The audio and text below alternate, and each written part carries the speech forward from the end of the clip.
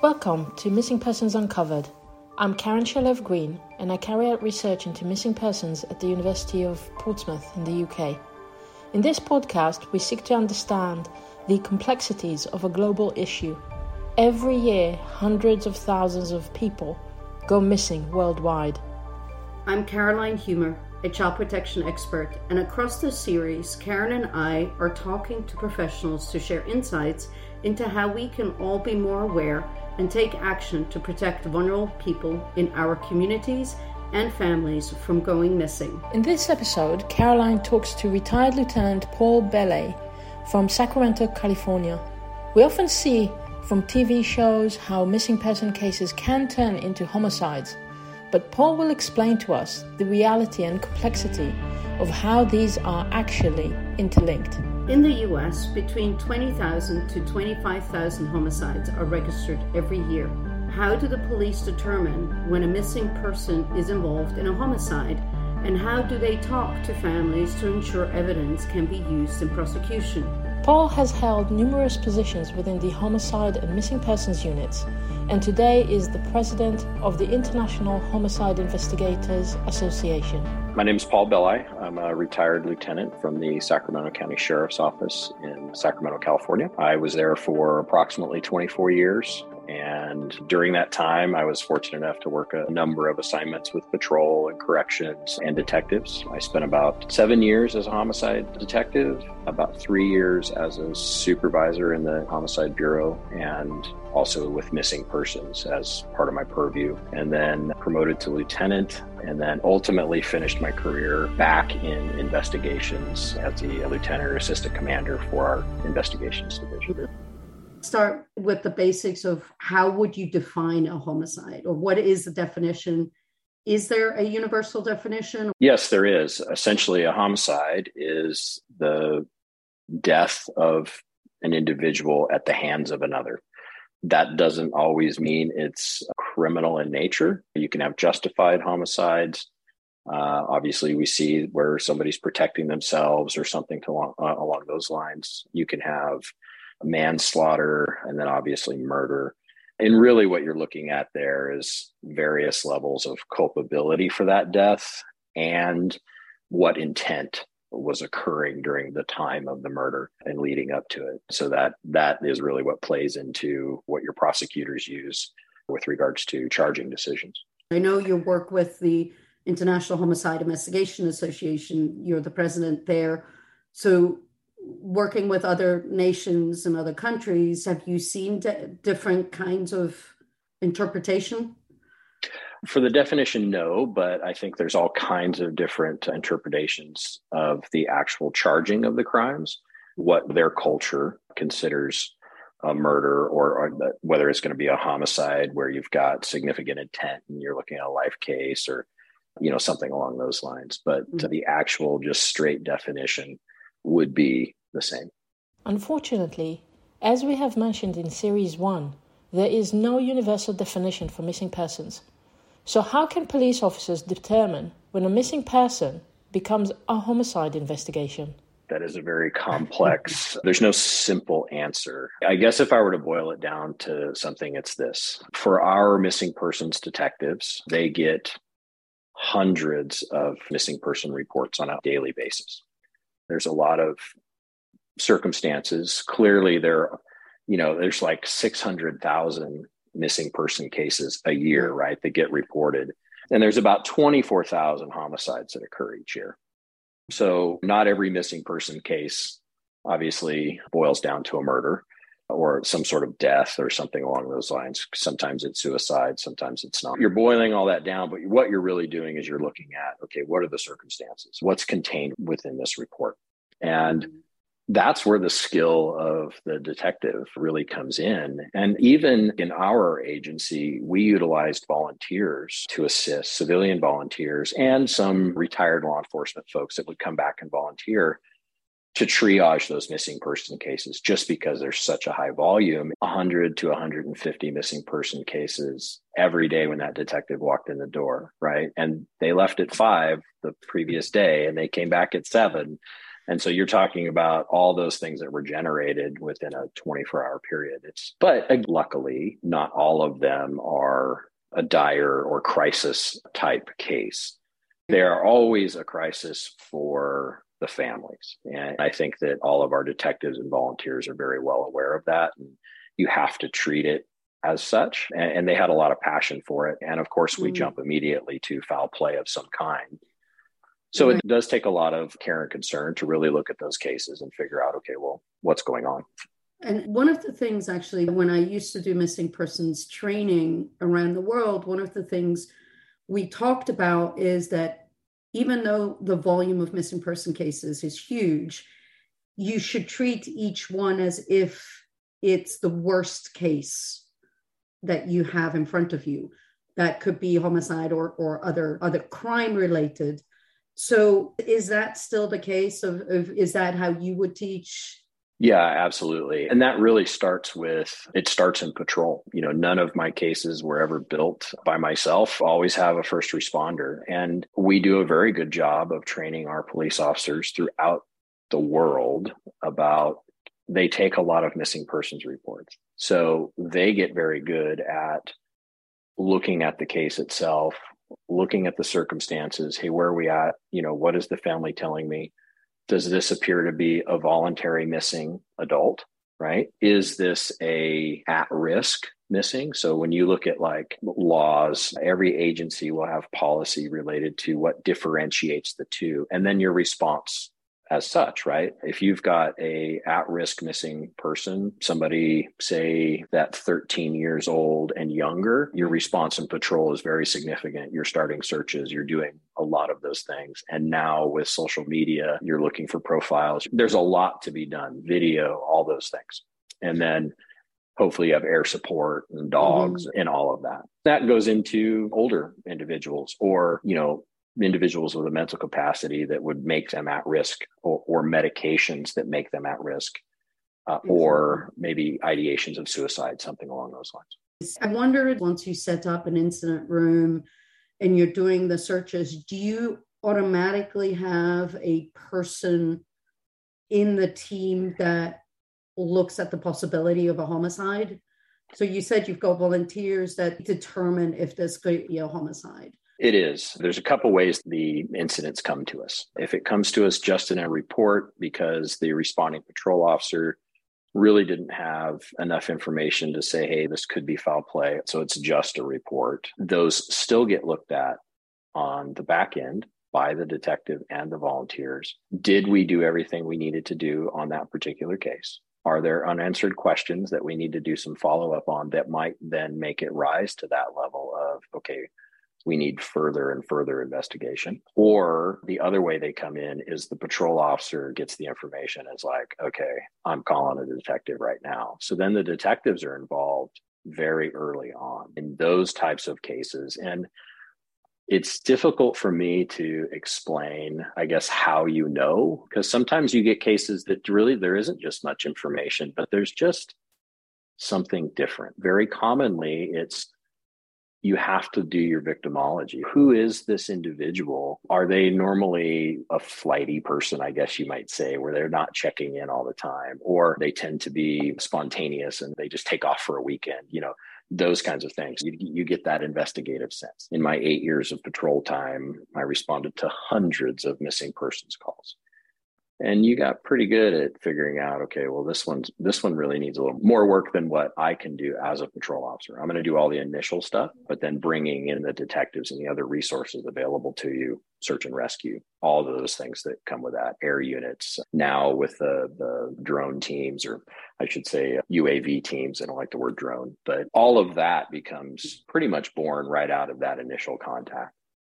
We know that not all missing persons come home right away, and that the police have open long-term cases.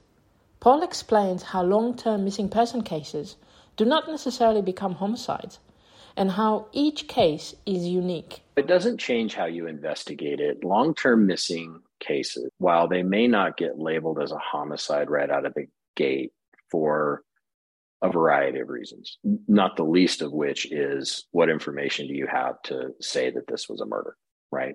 And I think we also have to look back at where we are today with our cases and our technology is obviously significantly more advanced than what they had 40 years ago.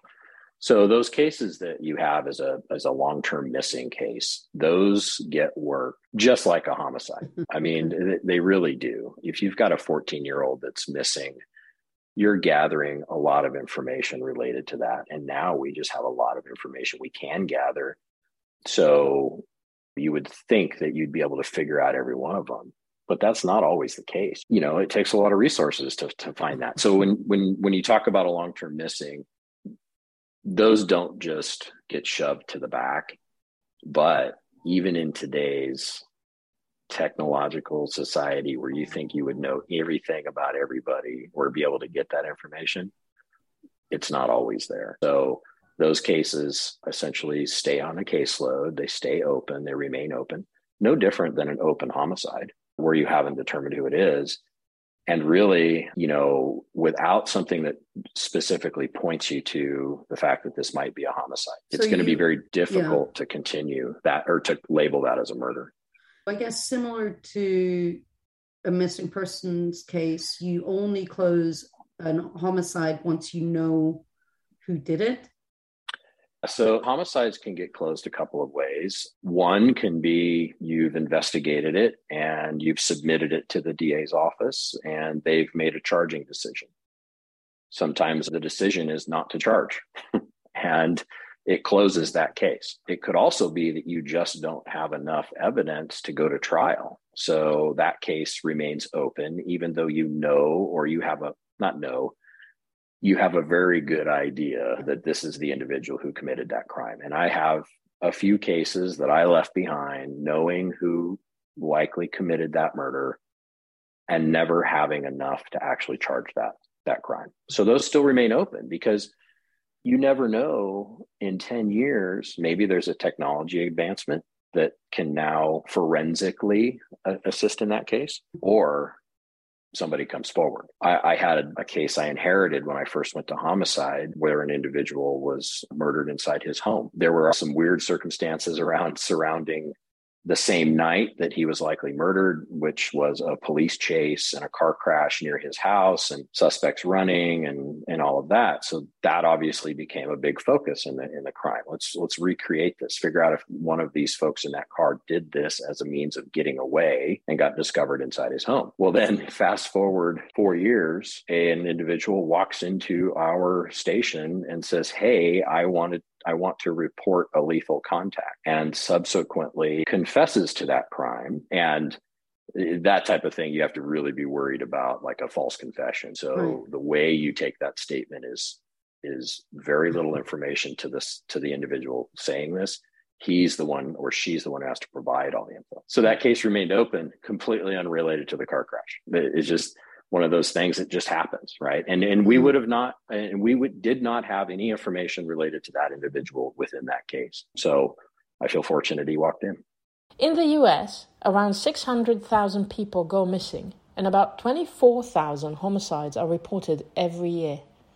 Paul shares the importance of analyzing information to determine the risk of the missing person and the importance of reporting. A child gone missing is very significant. So the first thing you're going to do is look at that case.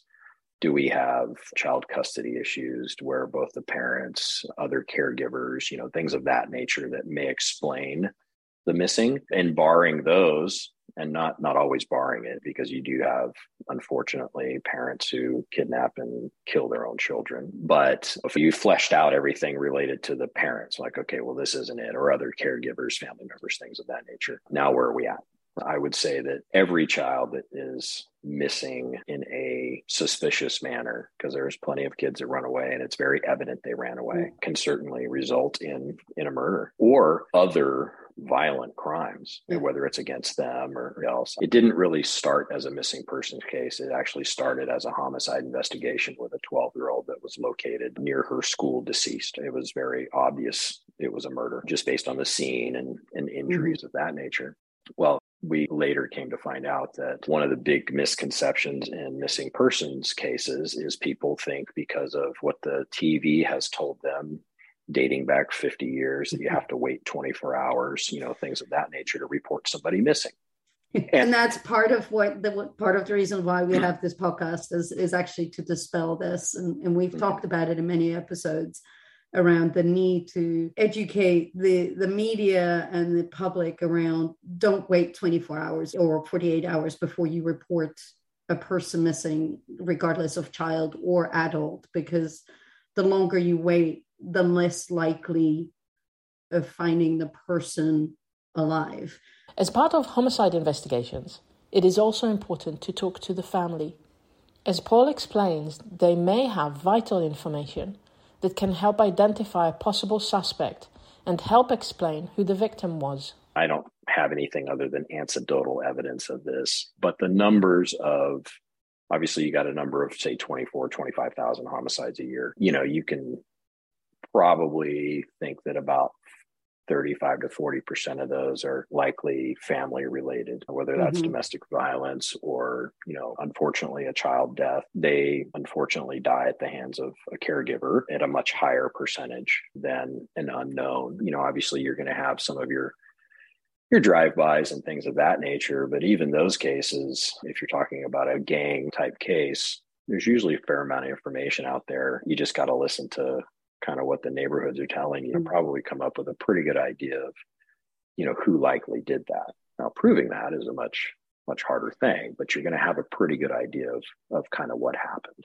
So those aren't necessarily whodunits either.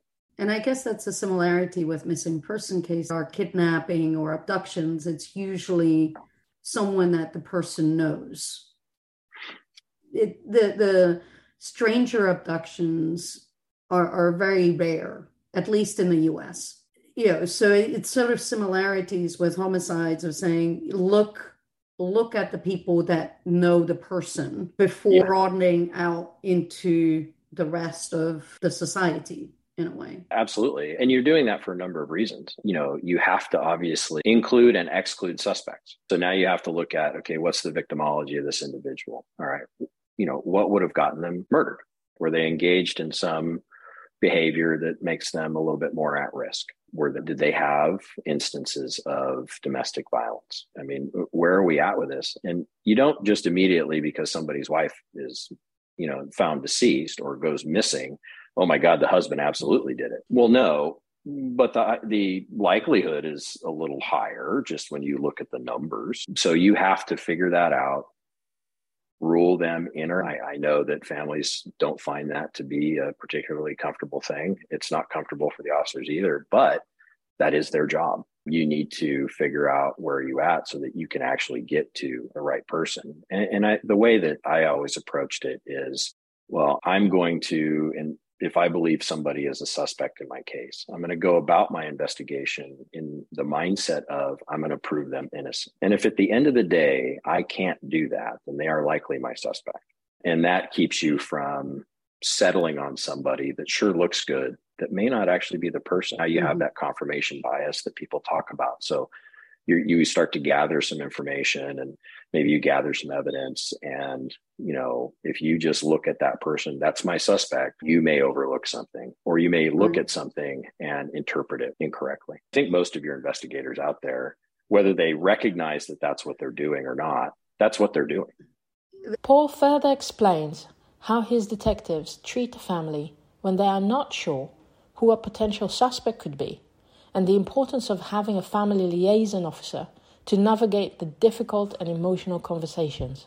That's a very difficult thing to do. And I would say that it is really case by case. Obviously, you have to remain objective in all of these cases. So you're going to be fairly objective with the family. And we also know that as detectives, we don't want to provide too much information to anybody because it could jeopardize the case. Even if you don't think the family is involved, you don't always share information with them just in the event that they say something to somebody who knows something. The Sacramento region is like 1.5 million people, and it's a pretty good size, area. It's amazing to me how many people know people. I mean, the 6 degrees of separation, they do. It is, as big as towns are, they're super small as well, especially with social media. So having that, you do have to worry about it, because at the end of the day, you have to also provide a prosecutable case. It's a push and pull within you to want to give this family as much information as possible, but also knowing you have to hold that back. I remember one of our cases that started as a missing persons, and essentially as the supervisor, I got a call from a chief of a college police department saying, "Hey, are you aware of this missing person case that is all over Facebook right now?" And it happened to be a student at that school. And I wasn't, right? I go to my missing persons detective and he goes, "Yeah, I just got that reported. It's a little weird." So we start working that. And within a very short period of time, her car is located in an area where it shouldn't be. She's nowhere to be found. And then all of a sudden, a roommate of hers shows up where this vehicle is found. Obviously, that makes you wonder, like, okay, well, how did they get there? We later determined that he had gotten the information from somebody that said, "Hey, we're working on this," or whatever. He was our suspect. He had killed her, which we eventually developed all of the evidence to do that. But one of the things that we had to do was we had the family of our victim, who we had not located yet. They are in our office and they're in a room along with who we are starting to really look at as a suspect.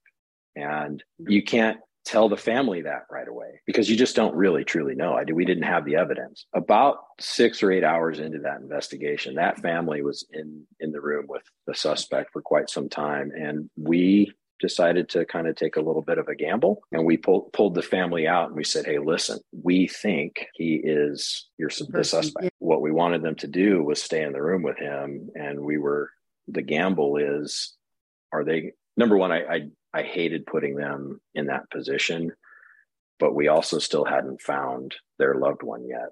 And we needed the suspect to remain at the office and compliant and voluntarily. We would have never, he was always free to leave. We wouldn't have held him there or anything like that. But, obviously enlisting the help of the family, that's a 50-50 on how well that goes. And in our case, it worked out beautifully. They did a phenomenal job. And like I said, we all felt very bad for doing that. Them, it worked out about as good as it possibly could. She was already deceased at that time. There was nothing we could have done to prevent that, but it gave us the time we needed to develop our information. And ultimately, we ended up finding her about 3 days later. Talking to families, it's always you're that objective individual.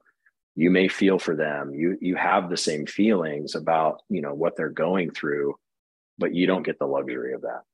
In some countries, they use family liaison officers that are trained specifically to be the point of contact for the family, so that they have one person to talk to while you as investigators can work the case. I think we'll be getting to that point in the US, but again, it's a resource management thing. So what we would always do within our teams is one of the detectives became that point of contact, so that they were the ones that were providing the information back and forth, and the other detectives didn't have to worry about that. We used to provide a pamphlet of, the most common question, who to talk to and where, what's the process and why are we doing what we're doing? And that actually helped go a long ways. I know in our county, our coroner's office was awesome as well. They very commonly would do the death notifications. We didn't always do them as detectives unless it was very necessary to advance the case or we needed that information immediately. So they have a lot of training with that. They have a lot of experience with death notifications as well. Obviously they're not just doing homicides, they're doing all manners. And so that's another great resource. If you don't have a family liaison, think about the folks in your community that have that ability. We would always offer chaplains, law enforcement chaplains, and obviously they deal a lot with that side of life. You have to find the right person that can relate or have a conversation with the family and build the trust so that you can get the information that's needed at the same Yeah, time as building the trust with them, knowing that you're doing everything that you can. I've had situations where, just personality wise, the family and I didn't really hit it off very well. So it's a difficult situation for them. It's probably the worst day that they've experienced in a very long time. So it's understandable. You can take that step back. I would switch my partner. Maybe they had a better chemistry between them. That was the beauty of our department and the way we had our teams. We had somebody on that team that was likely going to fit with just about anything that came across. So that worked out. Paul expands further on what kind of resources are available for families and how police collaborate to help improve their response. Most DA's offices have a victim advocacy group as well. I know we had a very progressive DA's office related to that. So we had a number of victim advocates that were available to the families. I would go speak periodically at a victim family meetings, kind of share my experiences and try to get more information. And they have facilitated meetings with the families, so that we can provide more information to them. I know within my own agency, we've offered to come in and ask the detectives questions and get a better sense of kind of what's occurring. That's typically unsolved cases. There's only so much information you can share. As detectives, we tend to hold everything as close to the chest as we possibly can. And it's not uncommon for us to not want to say anything about anything. And yet we could probably provide a little bit more information. Each case is different. In each case, you have to look at it from scratch, from the beginning, and treat it as an individual case. Even though there are best practices, you have to look at it with the circumstances involved.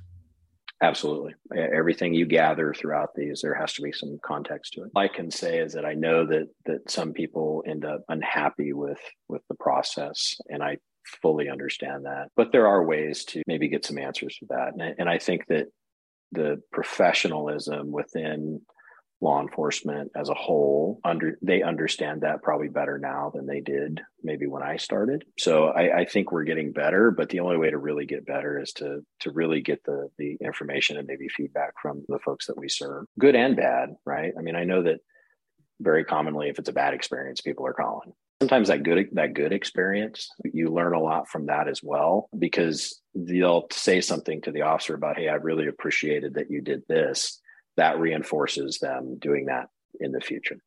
Paul has talked about his experience in California, but he is also the president of the International Homicide Investigators Association, which is a worldwide network. We are all over the world. We have members everywhere. Obviously, our largest presence is here within the United States and Canada. But in my time with them, we have been involved in the initial phases of NAMUS back in the early 2000s. Incredible program. And probably the biggest thing that we offer to our members is if you need to talk to somebody in any one of the states or internationally in a different country, we likely have somebody that's a member that you can pick up the phone and call. So the membership is huge. We also facilitate courses throughout the United States, basic and advanced homicide, child death investigations, mass casualty investigations. And then also we've taught internationally for a DOJ-sponsored training in Bogota, Colombia.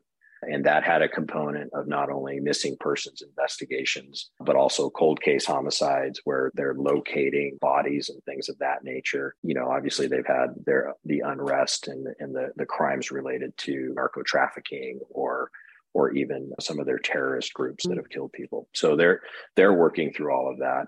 We also will continue to provide that type of training elsewhere throughout the world through that same group. We do a newsletter that goes out internationally. Every year we have a symposium where we always try to locate an international homicide case and then have that presented to our group. The way that they're worked throughout the world is, I think there's always the best practices that are always the same, but how they have to navigate their justice system and their investigations is sometimes different, sometimes markedly different. You're like, wow, I didn't even know that. So So really, it's an idea exchange, and it's beautiful when it's in person and people can talk and you learn a lot of those things. So that's our main outreach is through the training throughout the US and now internationally. Thank you for joining us for this episode of Missing Persons Uncovered. And thank you, Paul, for sharing your vast experience in homicides. When a person goes missing, we cannot automatically assume it could be a homicide. However, it is important for family and police to work together to ensure all scenarios can be looked at. If you'd like to find out more about our work and any resources we mention in the show, you can go to missingpersonsuncovered.com. And if you have any questions you would like us to answer or thoughts on topics you would like us to discuss, please contact us through the website. If you'd like specific information or need help, please reach out to your local police department or a national charity. If you are enjoying this podcast and discussion, please help support us by buying us a coffee through missingpersonsuncovered.com. I'm Karen Shalev-Green. And I'm Caroline Humer. Thank you for listening, and join us next time when we talk to Galit Shimshon Drazen about the interlink between mental health and missing persons.